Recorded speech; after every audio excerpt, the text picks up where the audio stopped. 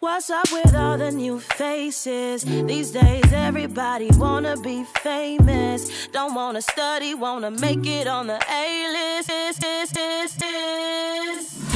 What's up, y'all? It's the one and only You Can't Clone Your Girl Queen, baby. And you already know, y'all, it's your boy, Sean the Don, and welcome back to the A-List Podcast. Yes, we're back with another one. I know it's been a while because somebody decided to not show up and do his job. Remember when we were talking about consistency? Yeah, he fell through. But see, also with consistency and when you're working with partners, you're supposed to have people, that keep you in check, not just let things happen and you then don't remember. Okay. You just ain't come through. I kept you in check. Quay want to be fancy and grand in front of everybody.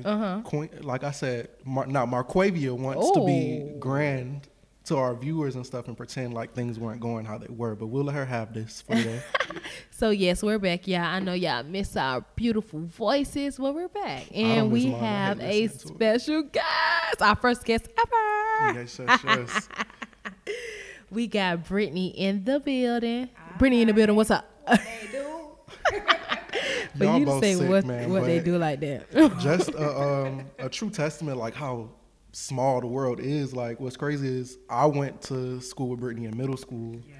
And I went to school with her in high school, and then she left, and then she went to New Orleans. But you gotta put me out there. Mike's, yo. Look, that's a different story for a different day. Look like.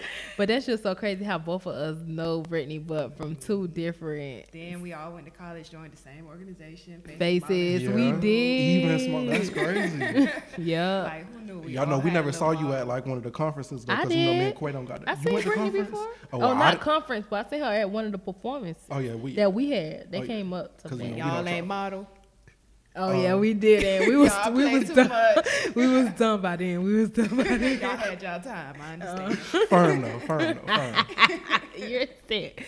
So listen, Brittany don't know the topic we're going to discuss, but since we've been gone for so long, we probably gonna hop around all over the place. So we probably gonna do some entertainment. Then we gonna probably hit on one topic. Ooh, I hope I know about all of that.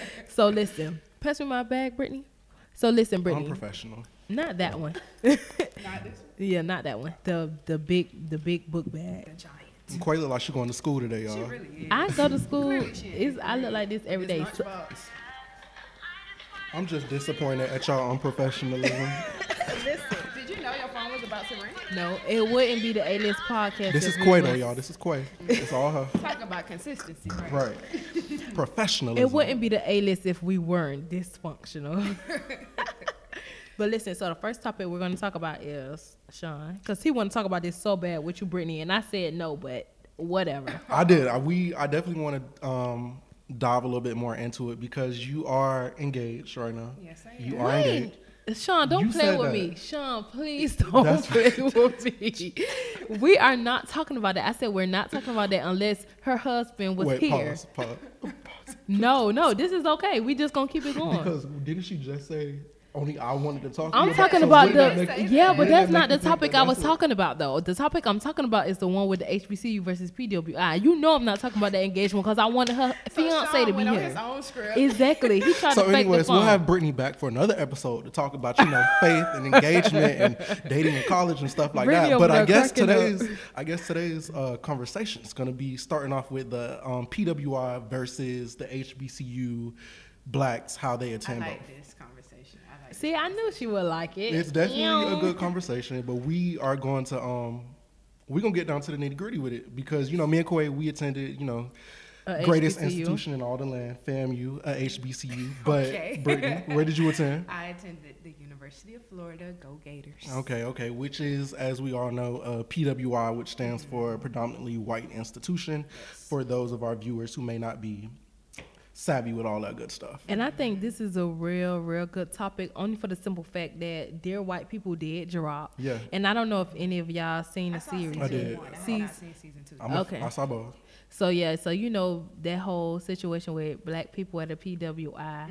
So it's just, I feel like it's wonderful to have Brittany here talking about her experience and if it's kind of relatable to the people on Dear White People, So this is really good. And plus, you got 2 HBCU students. Yes. So let's get into it. So I think we should start off with first the overall Black experience at a PWI. So just go like your connection with your teachers, your connection with the student body and stuff like that.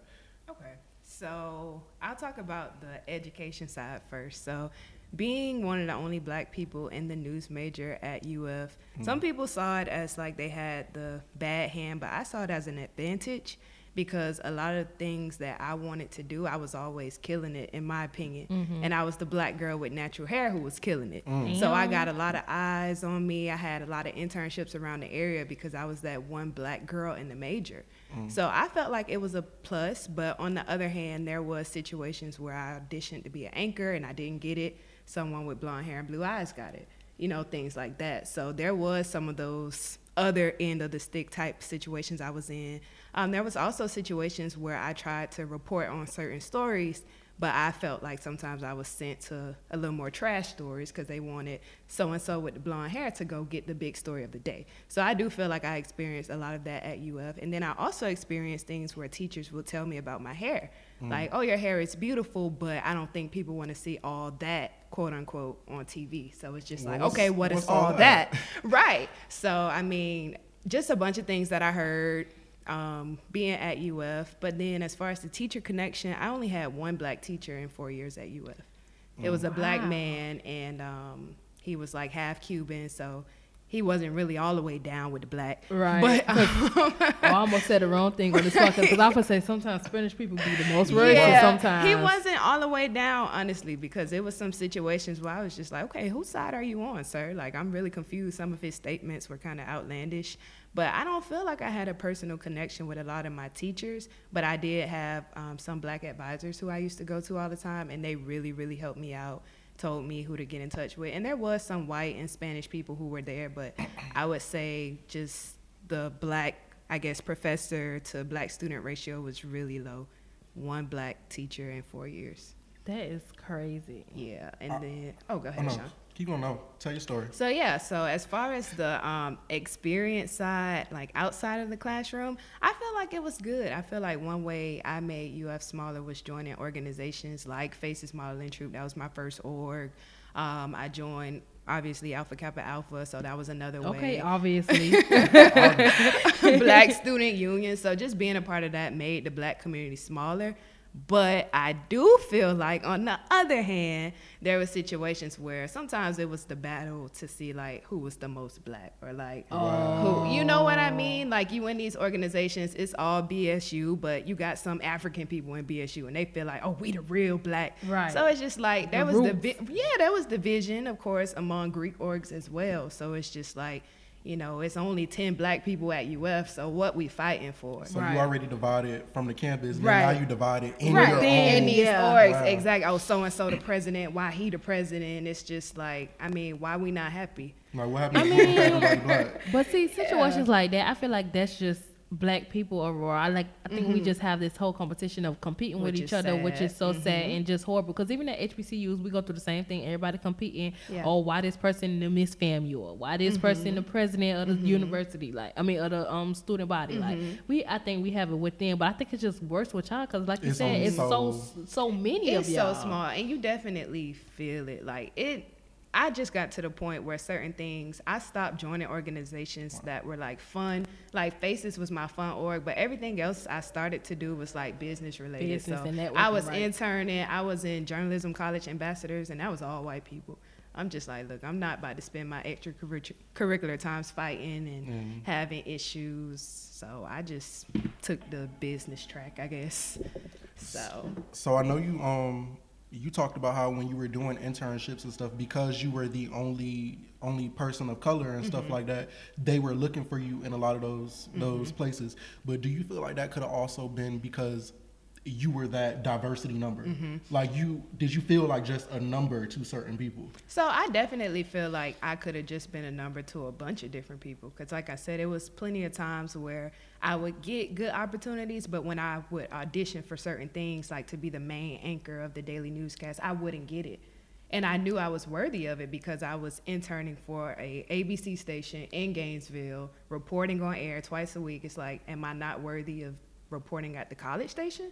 So I do feel like it was plenty situations where for some things I was like a good face, good to show diversity, but in other things it's like, nah, we like you, but we don't really want you in this spot. Like, we need you in the room, but you can't be the face of the room. We just need you in the room. I definitely feel like, and I know I'm not the only one because there are plenty other people. Like even my mentee, she auditioned a few times to be on there, and she's quality in my eyes, but just couldn't get it. And then you got blonde hair, blue eyes, who's not necessarily the best, but has the look. Right. So I think I've experienced that. My own, I guess, coming from an HBCU perspective, because everybody is, the whole school is the BSU. Everything is the Black Student Union. All we see is each other, sort of, kind of. You got more so a taste of the real world than us, because not only do we have to compete against people of color, which is what you said you go through with the organizations, and now you're competing against people, not non-people of color, in your internships and trying to get positions on air and stuff. For us, it's like all we see is competition with Black people, because everybody I'm competing against is of my same skin color. And I feel like that kind of harm us too, because it's like we're in this box, and it's like we're in this box for 4 years, and as soon as we get out of box, like life hit us, because it's like, oh wait, y'all really out here racist. Like it's like y'all really don't like us, and it's like a shock. Like, oh my God, so I really gotta go as hard as possible to prove myself to y'all, when I know I'm quality, I know I'm good at what I do, but now I gotta prove it even much more because you don't like the color of my skin, or, you know, situations like that, or you don't like my hair, like which is a big problem in a lot of places. But I don't know, I feel like, and it's so crazy that you still experiencing it, because what, before you graduated, what, a year ago, right? Like I graduated almost December in 2 years. So December would be 2 years. Okay, yeah. So with that, it's like around that, you did graduate early. Around that time, that's when like a whole bunch of stuff was popping for our culture, as far as like, you know, the Insecure and the Issa Rae, the Ava DuVernay, and you would think like, okay, well, we seeing all this happen, it's getting better, but it seems like it's not getting no better. Like it seems like it on the screen perspective, it looks like it, but really behind the scenes, no, it's still just as bad. Yeah, not too long ago after I graduated, the guy Richard Spencer, the white nationalist, actually went to UF. Oh yeah. So it's like, which was crazy. That's the fact that even UF supporting something like that is like, wow. So y'all, you know, the school, people already talk about how PWIs are like racist schools, and it's another thing that I gotta talk about why you decided to go to a PWI. But beyond that, it's so crazy, because beyond y'all BSU fighting within each other, and beyond HBCUs fighting within each other, we still fighting each other as far as like a PWI Black student and an HBCU Black student. It's like all this competition. It's like, oh my God. Like we break our but own meanwhile, selves down. I feel like the non-people of color, they out here thriving because they support each other. They don't care what school you went to, baby. Come on, because I'm gonna put you on, I'm gonna bring you up. It don't matter. And it's crazy because we're put on one level, all of the Black people, no matter if you went to the PWR or you went to the HBCU. Because I was just thinking about this last night. We're like, oh, okay, I went to such and such institution. I went to Harvard. I went to Columbia and stuff like this. I went to FAMU, but guess what? When we both graduate, we're still what? Black. Yeah. So we still competing with each other first to get in the room, and then we have to compete with the non-people of color just to thrive in the room. And it sucks because we think like, okay, like, is an HBCU education not valued anymore because it's predominantly Black? And where did that thinking come from that made us think like that? Is it world taught, or is it something that Black people amongst ourselves, we put the HBCU down because like Black people always I think we put it other. Down ourselves, because that even with sports, like I feel like I'm such a big advocate of HBCUs, because I feel like at the end of the day, even like I'm gonna use sports for an example. Mostly all the top players are Black. So imagine if the top players at a PWI went to HBCU, all the attention will go to the HBCU, even though, and most of them always say like it's a money thing, and HBCUs don't have money. The money will come. So I don't understand why everybody just have this mindset like I have to go to this white school, I have to go to this PWI, like that kind of, I feel like stuff like that, that messes us up, because Black people we always think low of ourselves, and we think low of our people, and we think low of what we can do and what we can accomplish, and I think that harms us a lot, and that also brings that competition with us when it really don't have to be that. I don't know. No, I definitely agree. I feel like that's a great point, and I feel like it's gonna take people to really get that in their head for it to change. Because, like you said, with the money thing, if I'm a football player in Alabama offering me $90 million or whatever, and FAMU offering me $100,000, it's like I'm gonna go to Alabama. But you're right though. If enough people say, "Nah, we gonna go to FAMU," the money will come. Yeah. But I think it's just hard to see when it's just not right there. And then I remember the other day we spoke to a young lady who was like, "Oh, I don't want to go to FAM. It's a party school." Yeah. But it's not the school; it's the people in it. If you go get your job done, you gonna be all right. Exactly. You don't have to go to NAM party in your life. And to think about it, UF is like the #1 party UF school. Is actually, definitely a party exactly. school. But people don't see that. They just see a whole bunch of black people getting together, having fun. So it's a party school now. Right. But compared to a white school that do the same exact thing every day. Now, mind you, not only on the weekends, but every day they partying. Every day. I could be out Monday, Tuesday, Wednesday, Thursday, Friday, Saturday, Sunday, having the best time. A real party school, but because they're right. They're pink people. Yeah. No, definitely. It's just all about stereotypes, and it's so sad. But I feel like another thing is people may see HBCUs as a party school because that's the only time they checking for y'all. Homecoming, everybody want to go to FAMU. I didn't even think about that. Every time. But I follow a lot of y'all, and I see Miss FAMU putting on this event, Queen of Orange and Green putting on this event, like actually doing positive stuff. But they only checking for FAMU when it's party time. When it's homecoming. Everybody want to go to FAMU. Everybody down with HBCU when it's homecoming. Right. That's so true. But when it's regular events, it's the truth. Wow. It's the truth. That is true. Nobody really support because at the end of the day, they ain't even coming for the football team. They coming to experience the culture. Right, but it's so much stuff y'all doing beyond parties. Like and I've nobody seen sees you pub when you was running for Queen of Orange and Green. Like so many events, community service. They not checking for that. They not traveling to Tally for that. No, but that's y'all so throw true. pretty nasty. Oh, they there. Like honestly, they there.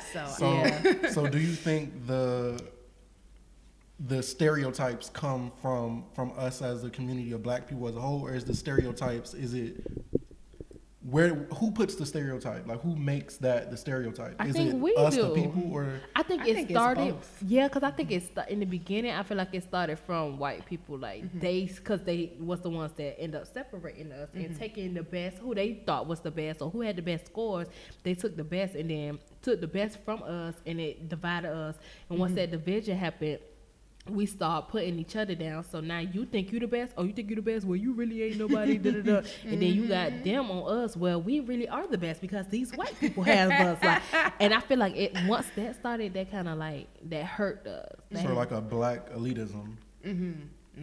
Okay. No, I will definitely agree. It's a lot of people who feel like a class at UF is harder than a class at FAMU, or a class at a different school is harder than a class out here. PWI versus HBCU. And that's crazy too, because it's like I don't even think our class is harder. I feel like our classes are easier than y'all class, and I think our classes are better than y'all classes only for the simple fact that y'all got like 100 people in one class. We may only have 30. So it's like at the end of the day, your teacher ain't really paying you attention. So I could cheat all day. So at the end of the day, that's a more easier class than coming to HBCU when there's only 30 people. Baby, the teacher is eyeing you down, and you can't miss a beat. I know. Also, people say it's because HBCU, because you're not just a number at a HBCU. The teachers care. But when did the problem come in teachers caring about the education of students? Like, why is that an issue that my teacher wants to invest in me specifically? That my teacher knows me by name, but my teacher cares enough to actually teach out a lesson instead of just rushing through. Why is that an issue? Because people want to say it's like babying, but I mean, I don't think that's baby. I really think it's helpful. But it's like people say it. Black people from other, like, oh, your teacher do too much for you, like y'all did it, like, but why is that an issue? Yeah. And it shouldn't be an issue. Like, it shouldn't be. When I first got to UF, and I told this on my YouTube channel, once I graduated, I failed 2 of my first classes. Like, I could have been on academic probation if I didn't find it in myself to start going to office hours and stuff. So if I had a teacher who was helping me, hey, I see you got a C on this last assignment, like, let me help you, I would have appreciated that way more than having to hit the ground on your own. On my own. So I definitely feel like that's beneficial. And anybody who don't feel like it's beneficial probably got C's and D's, because you don't have all A's on your own. You getting some type of tutoring or some type of help, but nobody is out here killing college like that. I don't feel like anybody too good for help. That's so true. Just to because this question literally just popped in my head while we were thinking about this. I know specifically between, I can speak on it. I know at FAM, people down certain majors or certain degrees that Black people do. Like journalism is seen as one of those degrees that's like, oh, that's an easy major. Like you're Black. Like why are you doing something so easy when you need to be doing something that's more influential, like a lawyer or something in medicine?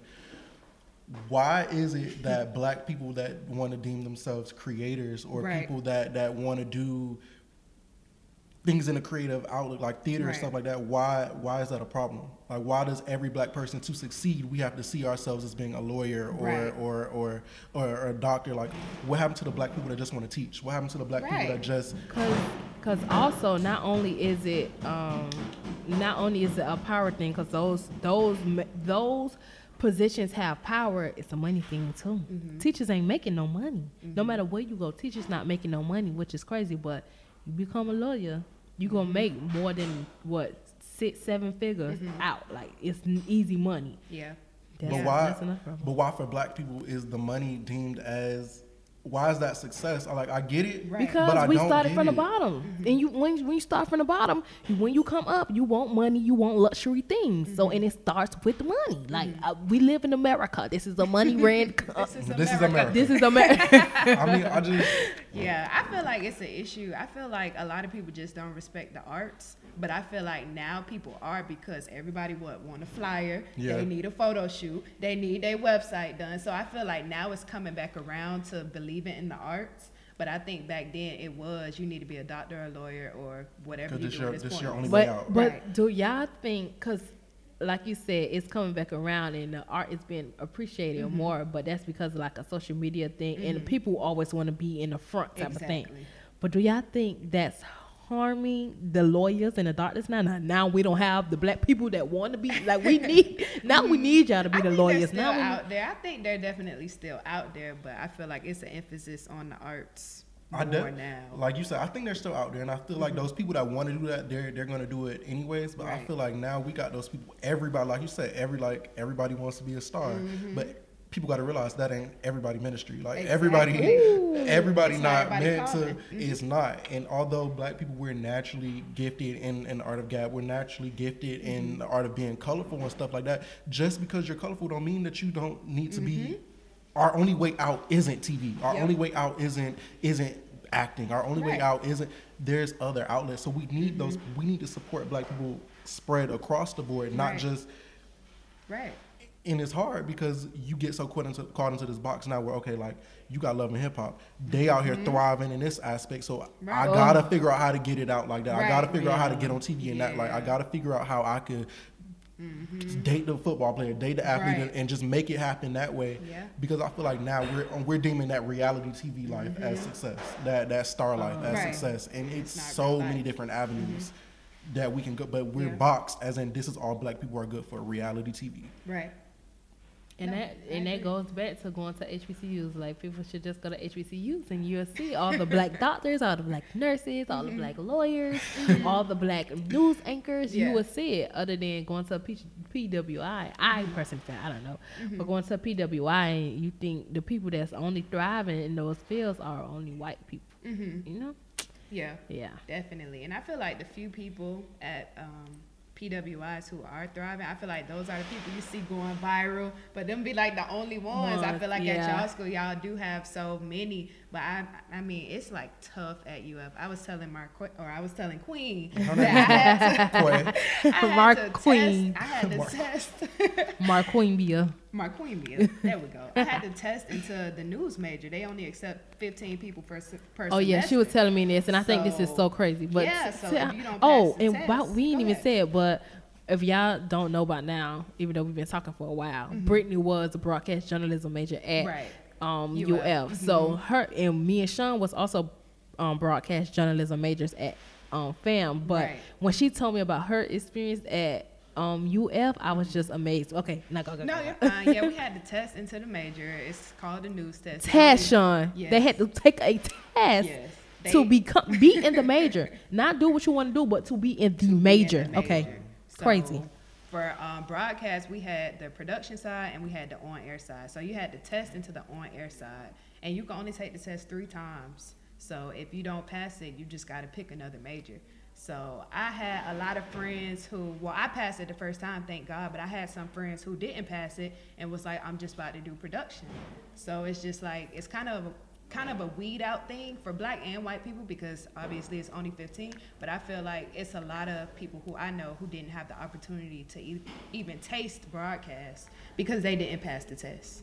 And it sucks, but UF feels like that's their only way they could give you that one-on-one teacher ratio. But at FAMU, y'all get that one-on-one teacher with no test. Exactly, no test at FAMU. We like our because of our major, like we have no choice but to learn every aspect, which is nice. Y'all so get all of that. Yeah, so we have to learn the in front, we have to learn the behind the scenes, we have to learn the editing, we have to the camera operation, like we have to learn it all. But for them to limit y'all to only you want to do this, but I have to test into it instead of getting experience in all of it, which I'm going to need, because at the end of the day, who's to say that I get into this, and who's to say I really want to stay into this, or this is what I want to do.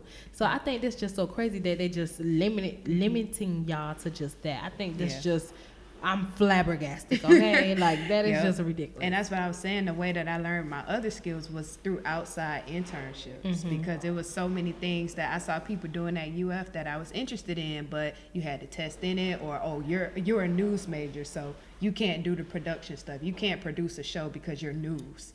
Like, crazy. So like, I feel like it's good to be well-rounded in our business, but I had to get my other skills from outside rather than from school. Okay, so speaking on two things then. One, just starting with the fact that you had to test into that, and how we had the option to learn everything and to sort of kind of audition. We had to take a test too to actually be a part of the news station, but you basically, the audition is the important part. But I feel like it was kind of dope on our end, because we have to be well-rounded. We have to be the people in the newsroom that can do everything, because we're already not wanted in the newsroom, period. We're already not supposed to be there. So we have to show, okay, if you need me to do this, I can go over here and I can edit video for you. I can also record. I can also be in front of the camera. I can do anything you need me to do, because I know it's hard for me to get here, so I'm just trying to show you anything you need me to do. I'm ready and able to do.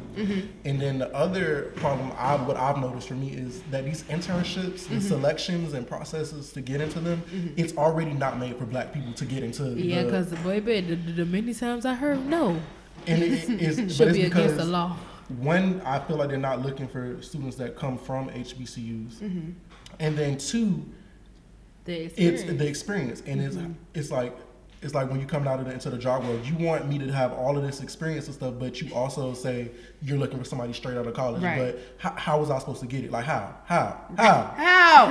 Yeah, it's like this thing, like, you want us to have the experience from a huge company, but a huge company don't want to give us experience because of the school that I already go to. Plus, when I'm applying for the internship, you already want me to have experience before I get to the internship that I'm trying to get to get the experience, which is ridiculous and out of pocket, I just feel. And they dawn on us, like they look down on HBCUs the most, which is so crazy. But speaking of experience overall, and just speaking of school, period, do y'all think nowadays is school even really worth it nowadays? Only for the simple fact that jobs are really only looking for experience. Like, too many people are out here. Granted, besides the lawyers and the doctors, of course, they have to go to school because they have to learn of different things.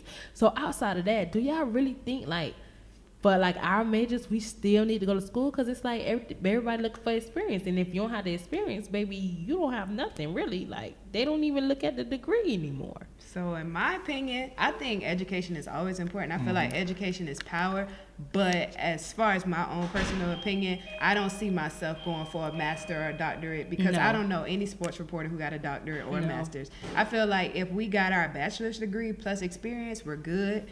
But I feel like in this field, you don't need all that, because you're spending 2 extra years in doing your master's while somebody 19 know how to work a camera, make graphics, and do everything. So in my opinion, it's you sort of have to weigh the options. And it's not just experience, but if I would go back and I could do it all over again, I would have thought it out more, because it's also about location and where you are. So not to down FAMU's School of Journalism, because I feel like it's definitely prepared me for the real world. The only aspect I feel like was hard on me was that when you're trying to get these internships that give you the experience that you need for the job market, there, especially for things that I want to do, I want to do entertainment. Those internships are in cities that are only looking for people that are in those cities, and I'm already black, so it's already hard for me. Then two, they're only looking for people that are in those cities, or people that can move to those cities for months and at a time. So it's like, if I could go back and do it over again, I would have tried to at least go to an institution that would have placed me in a city where I could have had those experiences tangible, like in arm's reach. Because now that I'm realizing it's hard, and because they want you to have the experience, and then if you're not already in those cities or not already well deep into that field or well connected, you have no pull. And if you have no pull, especially in this industry, you have no power, because nobody there is not going to work for you, because I'm gonna get mad. Don't get mad, please. Because it's just hard, because like they expect so much from us, and granted, it's like I want to be able to provide, and granted, I feel like if you gave me the opportunity to provide what I can do, I would be able to astonish you. Right. But the system is set up in such a way where they're only picking a handful of black people to make that diversity statement, and it's so hard for those few black people that do get accepted to get the internships, because the pool is already, it's a mess. No, I agree. I definitely agree. And not too long ago, I went on a field trip to the BET studios here in Miami, and I was the only black woman there. And I'm like, this is BET, like Black entertainment television. And everybody's Spanish or white, and granted, they need jobs too. Shout out to them for working there, but it's just like, dang. Where's the diversity? Like where where do is come it? in? Like the real diversity. They think that's diversity. No, where's the real diversity? Yeah, so I definitely agree that they not really checking for us, so we got to go above and beyond to get the bare minimum sometimes. And above. But just because, we talked about this last week when I said I went to the NABJ media panel. Yeah. Mind you, like I said, the first 3 rows of people were white people. It was like the first maybe 20 white people out of 50 people, but the event was made for us. For us. And I feel like what's hard is that they can come into our stuff and they can network and they can mingle and they can do whatever. But as soon as we go into their fields, we're already we're the minority. So it's like, it's hard because they can network anywhere. For us, we have to pull teeth. We have to do this, do that when we're going into their environments and their arenas. But they can come into our thing like, listen, here I am. Yeah. Can you let us have what we have for us? Because it's already hard. But guess what? That's because we're so opening. And one of my teachers always said that black people are the most welcoming people. And everybody else are like very strict, and they stay to themselves, and they help on each other. And it's so crazy because it's like black people, like we feel like we have to let them in. Like, why? Like, I don't think I have to let you. Why should I have to let you in if you're not letting me in? Like, even though we shouldn't have this mindset and everybody should be more open, but it's still like, dang, I'm still trying to come up. You about to, like, you literally a step away, and I'm freaking 10 steps behind you. Like, let me get at least 5 steps up before you trying to come in and take what I'm trying to get. Like, you get what I'm saying? Yeah. Or at least let me open the door for some people like me. Let me pay it forward to some people that of my color and bring them up. And that's one thing I don't like is that black people nowadays, they don't like to bring other people forward to the next level. It's like, oh, I can encourage you and try to help, like tell you what you can do to move to, but I'm not going to be the one to reach out that because nobody did that for me. Just because nobody did it for you don't mean you can't do it for me. Because if you do it for me, it'll create a cycle. And nobody wants to break the cycle because everybody, well, since nobody did it for me, you have to work as hard as you have to be twice as good. No, I don't have to be twice as good, especially if you in the room, you can get me in the room without me being twice as good. That's and 9 times out of 10, I am good. But are you going to help me? Like, that's the thing. But I'm so glad that you brought this up because I was about to bring this up.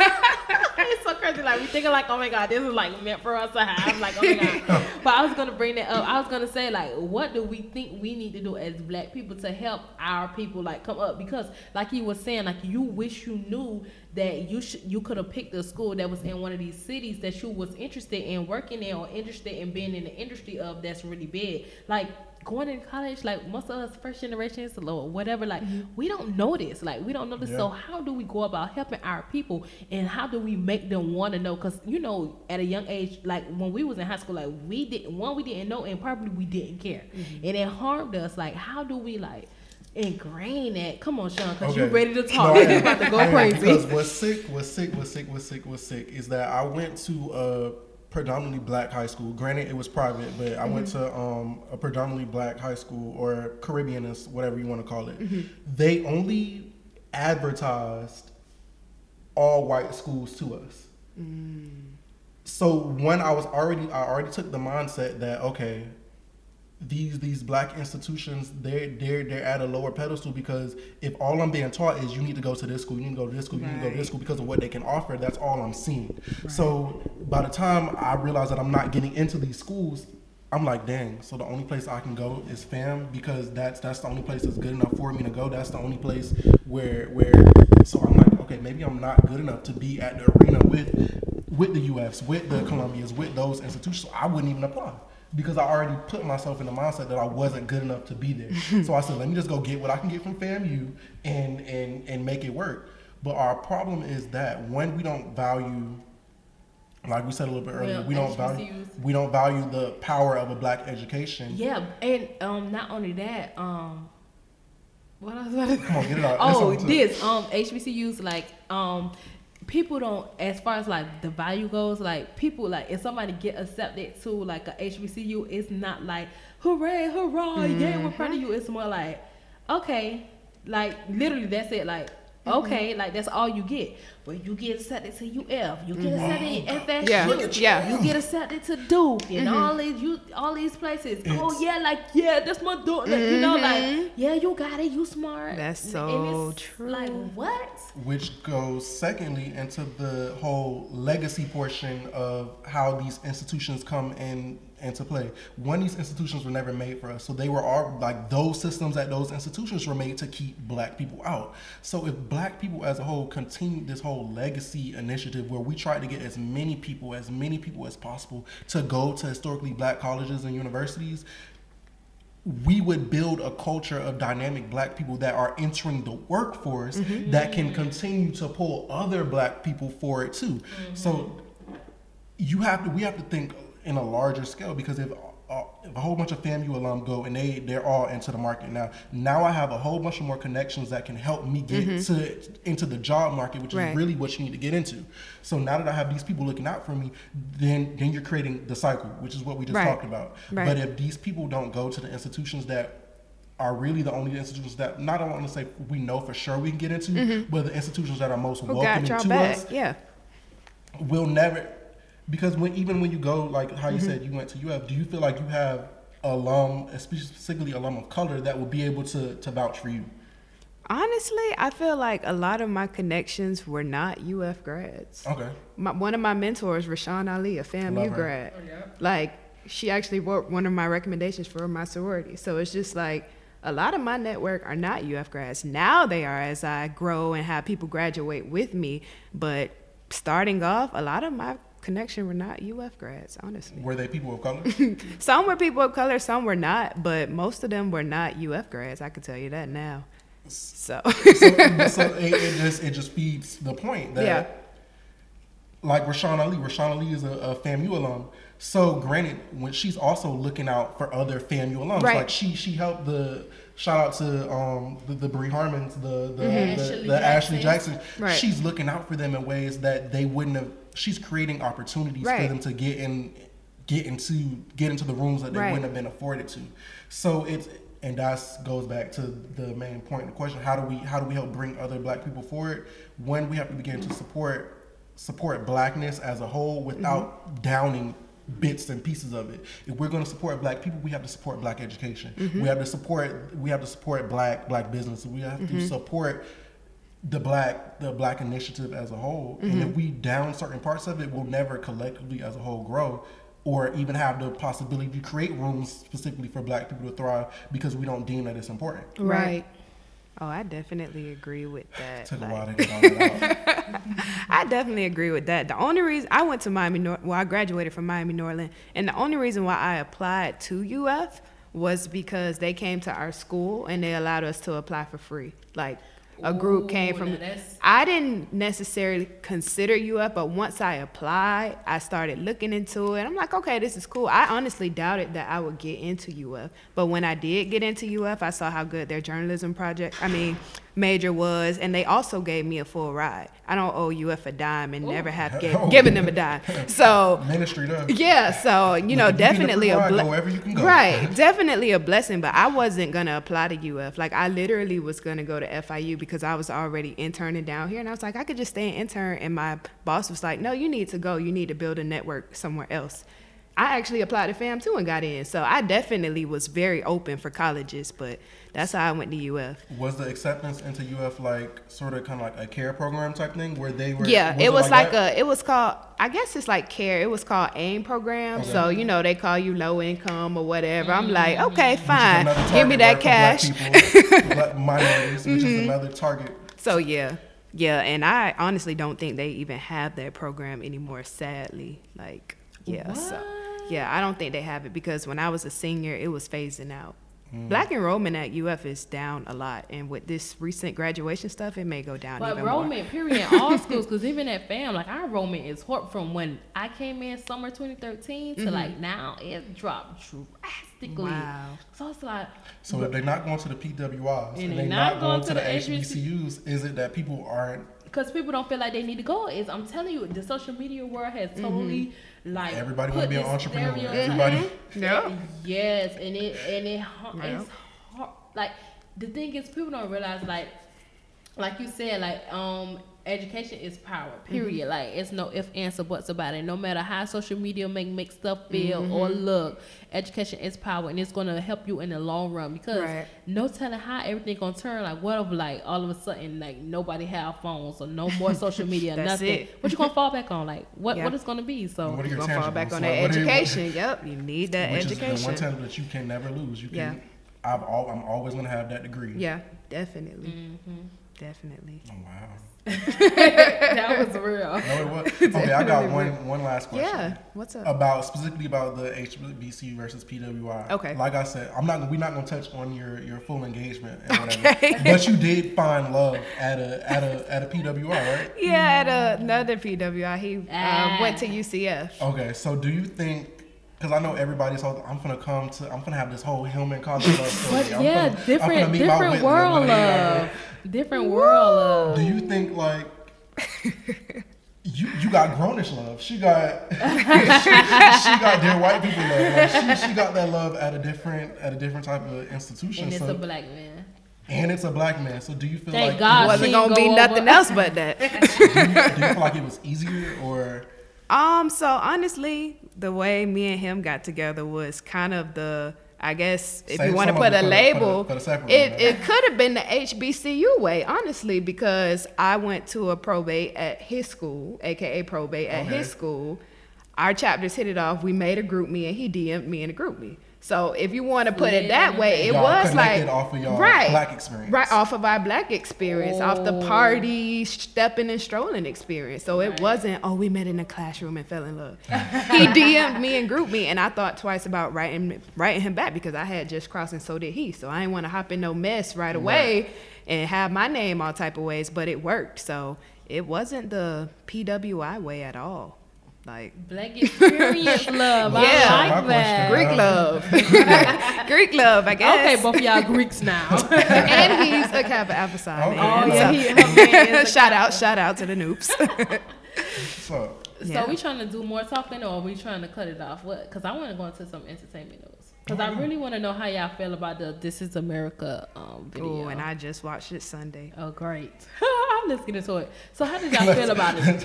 You remind me of Tammy Roman. She's like, let's get into it. Well, Bonnet No, seriously, because like it was so many different opinions going around about the whole video. I just want to know how y'all felt about it, because I felt one way, and then after watching it again, I felt another way, and then I watched it for a third time, and I felt a totally different way.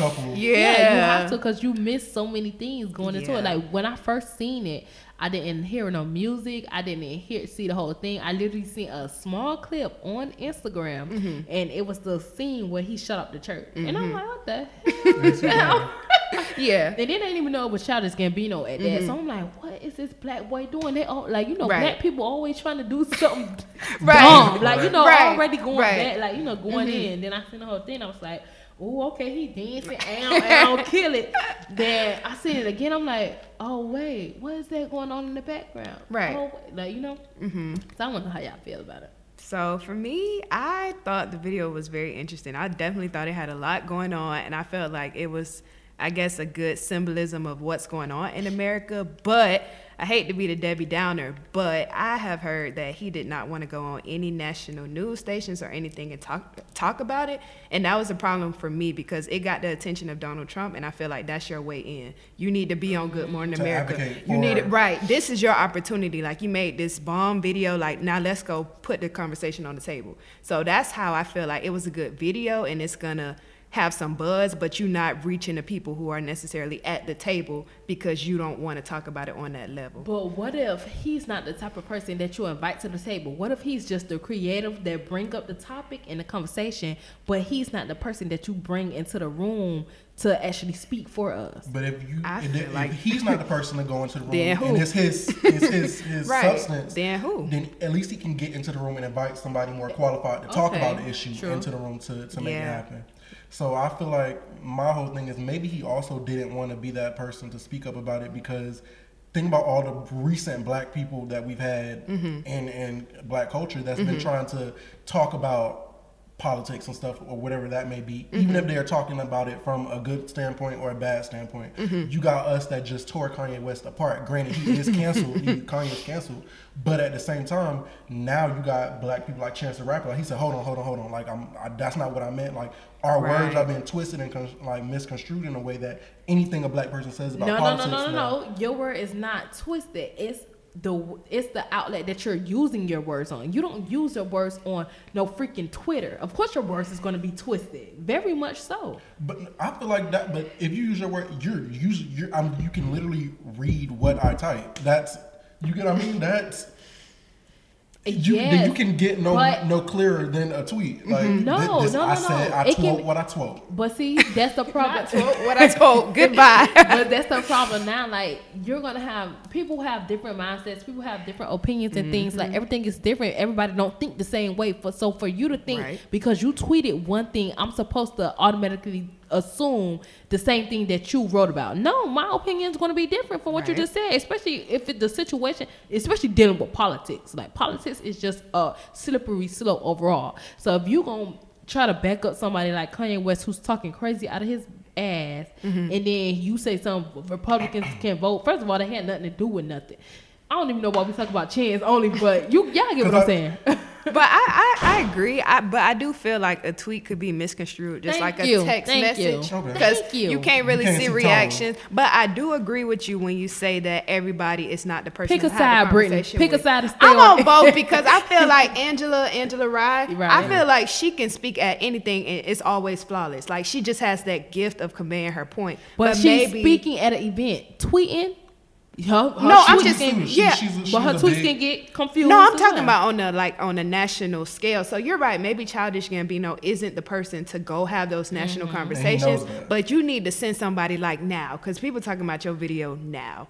And if you want to be all reserved and stuff, it's just going to be just like every other hashtag. We talk about it for 2-3 months, and then it's gone. I think it's gone already. Nobody ain't really. Honestly, he should have hit it when Donald Trump was talking about it. Also, when Meek Mill was talking about the justice system and all that stuff, you like y'all said, you have to know if you're not gonna be able to convey the point correctly, and you're not gonna be able to speak intelligently. Not to say that he didn't speak intelligently, but it could have definitely been more polished. And if you're not that person, get somebody that's going to be able to further your point and further your narrative, or.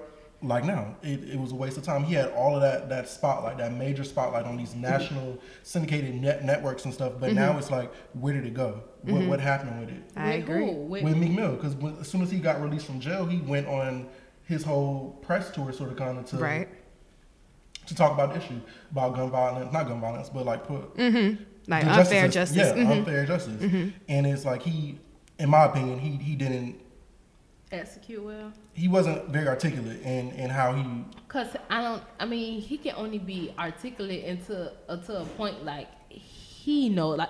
I can only be relatable to my people. I can't be relatable to the masses. And Which is why you bring somebody with you that can relate to the people and the other person relate to the masses. And I think I think they put him on this pedestal, and I don't think they want him to. Honestly, I think they're using him, and I don't think he see it. And it's so crazy that you brought up Meek Mill because somebody sent me this of Meek Mill taking a picture with Gucci and a man Kraft, and I think he's like he's something with the NFL. Like I don't know, you know who I'm talking about, Brittany? Let me see. His name. Okay. This is him. He like something with the NFL, but he kind of helped Meek Mill get out. But he deals with something with the NFL. Like he's really big. The whole thing with the NFL and Colin Kaepernick, who basically was doing the same thing that they just supported with Meek Mill, which is crazy. Wait. So somebody had Uncle Luke, y'all. Uncle Luke wrote Meek Mill, and he said, "My brother, I am happy you are out. Looking forward to hearing some of your new music. I'm a big fan of yours. As for Robert Kraft, he likes to hang out with you. Make sure you tell him to cut the check in one of his businesses or whatever business entity that you want to invest in. The NFL has taken a big hit. Colin Kaepernick has affected their ratings in the black community. He needs people like you, like you guys, to walk around with to try and restore the NFL brand as well as his team. If Robert ain't cutting a check, get off of that train because he's using you as a pawn in the game." What do y'all think about that? Because I think I at first when it happened, I was like, "Oh, they supporting Meek Mill." But once I seen that, I said, you know what? Maybe they are using him, and I don't think he see it. And granted, Meek Mill is probably looking at it in the aspect like, I don't care if they using me, I'm still for to help my people. But then it's like, other people is like, well, dang, bro, they kind of using you and you don't see it because they probably really not going to help you or your people. You know what I'm saying? How y'all feel? I feel like I get what Uncle Luke is saying, and I feel like there are other ways to do it. You always don't need the white hand to help you out. Because Colin Kaepernick has his own foundation, know your rights and things like that. So I feel like, and I feel like that's the route. Yeah, I think he should. He has the resources. He has the people around him to put him in a place where he can have his own foundation. But you know what? But you know how the white people got Meek Mill? They bought his freedom. They got him out, and I feel like that's why he feel like he's obligated to help them or go their route or be on the platforms that they give him. Because ain't no way in hell my first instinct would have been going to Colin Kaepernick and help him out with his thing because he's doing it. This was his goal from the beginning. But you trying to go your own route on the pedestal that they're putting you on, which is probably not the best one. I don't know, Sean. Mind you, like in my opinion, I felt like Colin was very he was very. Or like I said, he was very articulate. He was one of those people that you put to speak on the issue because he was qualified and articulate enough to convey the message, but still be able to relate. You just saying that because he a Kappa. I mean, that's how they be. But it would be dope to see him and Meek combine on something and see. Why is it that? But I feel like they is trying to tell. I don't even think it's on Meek mind. If it happens, he's not thinking. But I also feel like where are all our black celebrities when we need them to really? It's like only certain things we see them really clicking on, like Trayvon Martin's. They go with what's popping, and that. Everything needs to be popping when it's concerned to the black initiative, and if it's not, then you can't be wishy-washy and try to get your press when it matters and when it don't. Like we need y'all talking about constantly because there's always something constantly going on. So it and if the celebrities talk about it and they're popular in black culture, then the people are going to talk about it, and if the conversation keeps going, then something's bound to happen. Yeah. But if they're selective in how they want to approach things, then we're going to be selective in how we want to approach stuff, and we'll never do nothing. And I feel like that's sick, is that we have so many influential black celebrities that could really be vessels and voices of these problems and these issues, but nobody wants to use their platform. What are you a celebrity for? What are you there for if you're not going to speak? What's your platform for? What are you doing? Making music. Barely. Actor. Barely. It's like and it just all goes back to now that's what I will say. Now that I do like about the whole film industry and stuff now is that we're finally getting films that are not only pushing black representation, but they're pushing black issues. Yeah. And those films are being so good that they're being films that are now being like iconic, and they're standing alone films that we're gonna keep referring to and keep talking about, which makes an impact. And we have to get that sort of, where's the black music that's talking about the issues now? Where's the black where's the black television networks or black where's BT on all of this stuff? Oh yeah, BT don't have no content. Where's Sister Circle talking? Not to say that they don't talk about like where these things that are predominantly that are made for black people, where are they talking about issues? I think you just hit on a really important thing, because everybody you just named that company is ran by a white person. People, Viacom. And I feel like it's things that they may want to say, but they just can't, because it's that other person at the top who don't look like us and who don't think like us. Which gets back to the sad part, is how do we create these things for us and get to a place where we have to... How do we become the executives and the network owners? Or keep it in-house. I know that I think Ebony just got back to being a fully owned black and it's board so crazy director. because the man that just bought Essence.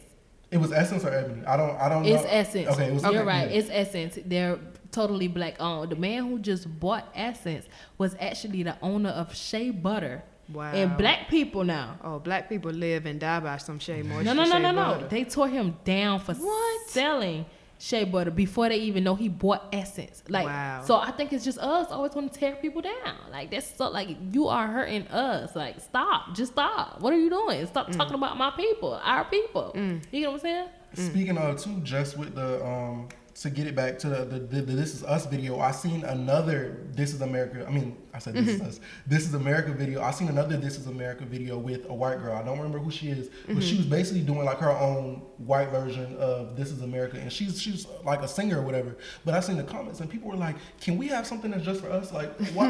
Exactly. Like Taylor Swift gonna remake Y'all ain't hear the song she remade from? No. Oh my god. Oh, I know what you're talking about.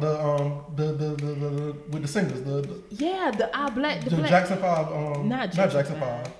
Okay, keep talking. So it's like, can we have something that's just for us? Like, why? What was the point? Like, can Essence just be for us? Like, why do we need to extend ourselves to get white ownership or to get white?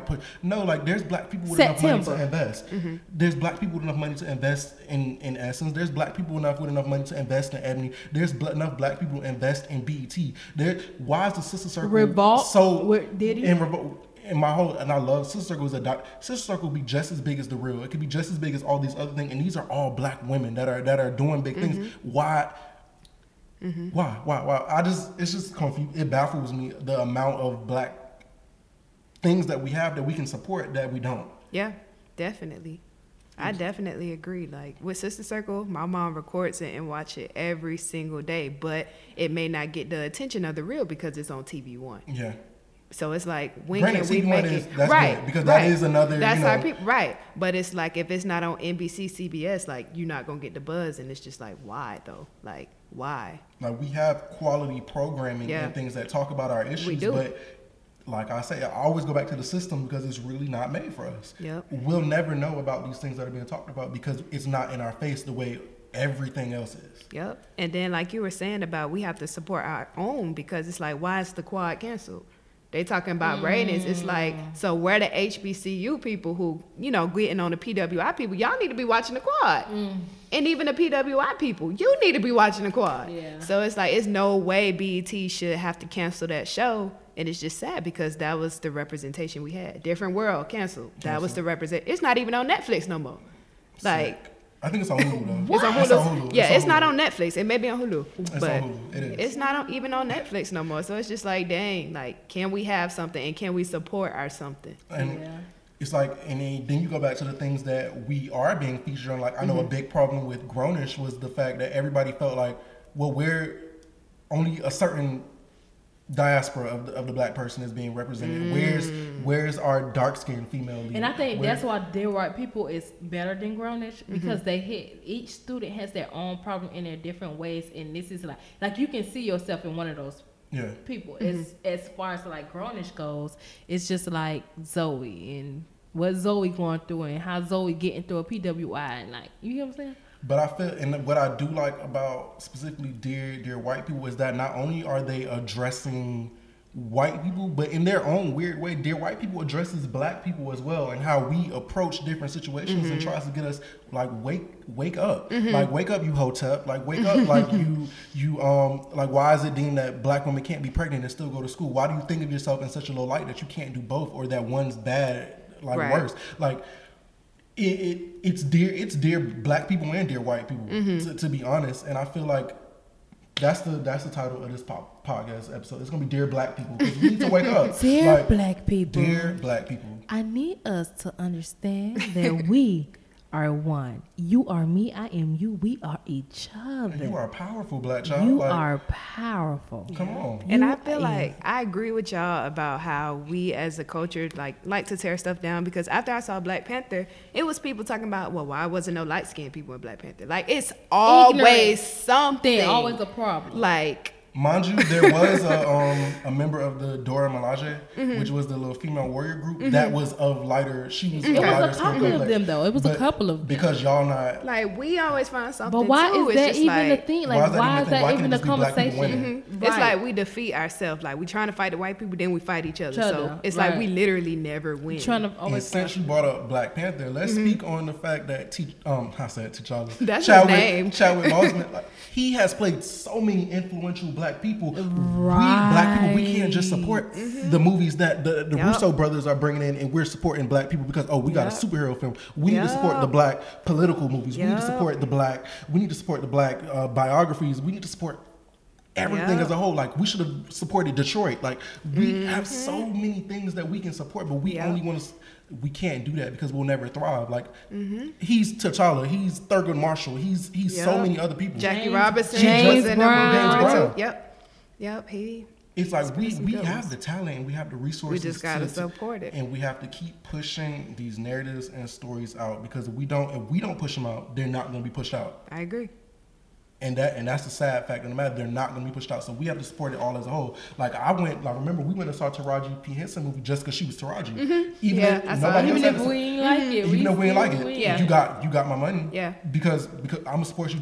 Money and white people support white people just because they white. I'm going to support you just because you black. Yep, and that's it. Point blank period. I don't care if it's an action movie and people don't think you should be doing it. And it was terrible. But I'm still. What, you talking about Proud Mary? Yeah. Proud Mary was here. I like Proud Mary. You playing. He killed everybody in the whole movie. I was like, go ahead, girl. But it definitely was a different feel for her. But like you said, we all still went to see it. Yes. We still went to see it. This was some deep diving, deep thinking, deep everything. Very, very deep. Very, very deep. Some melanated conversation. I got one more thing to throw in, if y'all would let me. The Beyonce performance with the Greek, I feel like Greek people found the problem with it. Oh, yeah. Our only chance to be represented on the national stage as Greeks. Boom. With Greeks in her performance. With real Greeks in her performance. So we found a way. How does a black person appropriate black culture? And I feel like that was what people were trying to say. Like, Beyonce was appropriating. She's black. She cannot appreciate black culture because she could just bring it to the forefront. She's at the whitest festival there is. She's using a platform to bring stuff to awareness. Showcase black excellence. And we find a way. We find a way. Dear black people, stop finding a way to have a problem. Dear with black other black people, stuff. bring back Underground, because that was my show, period. Dear black people, listen to the A-list. All right, we about to check out. Brittany, where can they find you? You can find me. So I got a couple of things going on.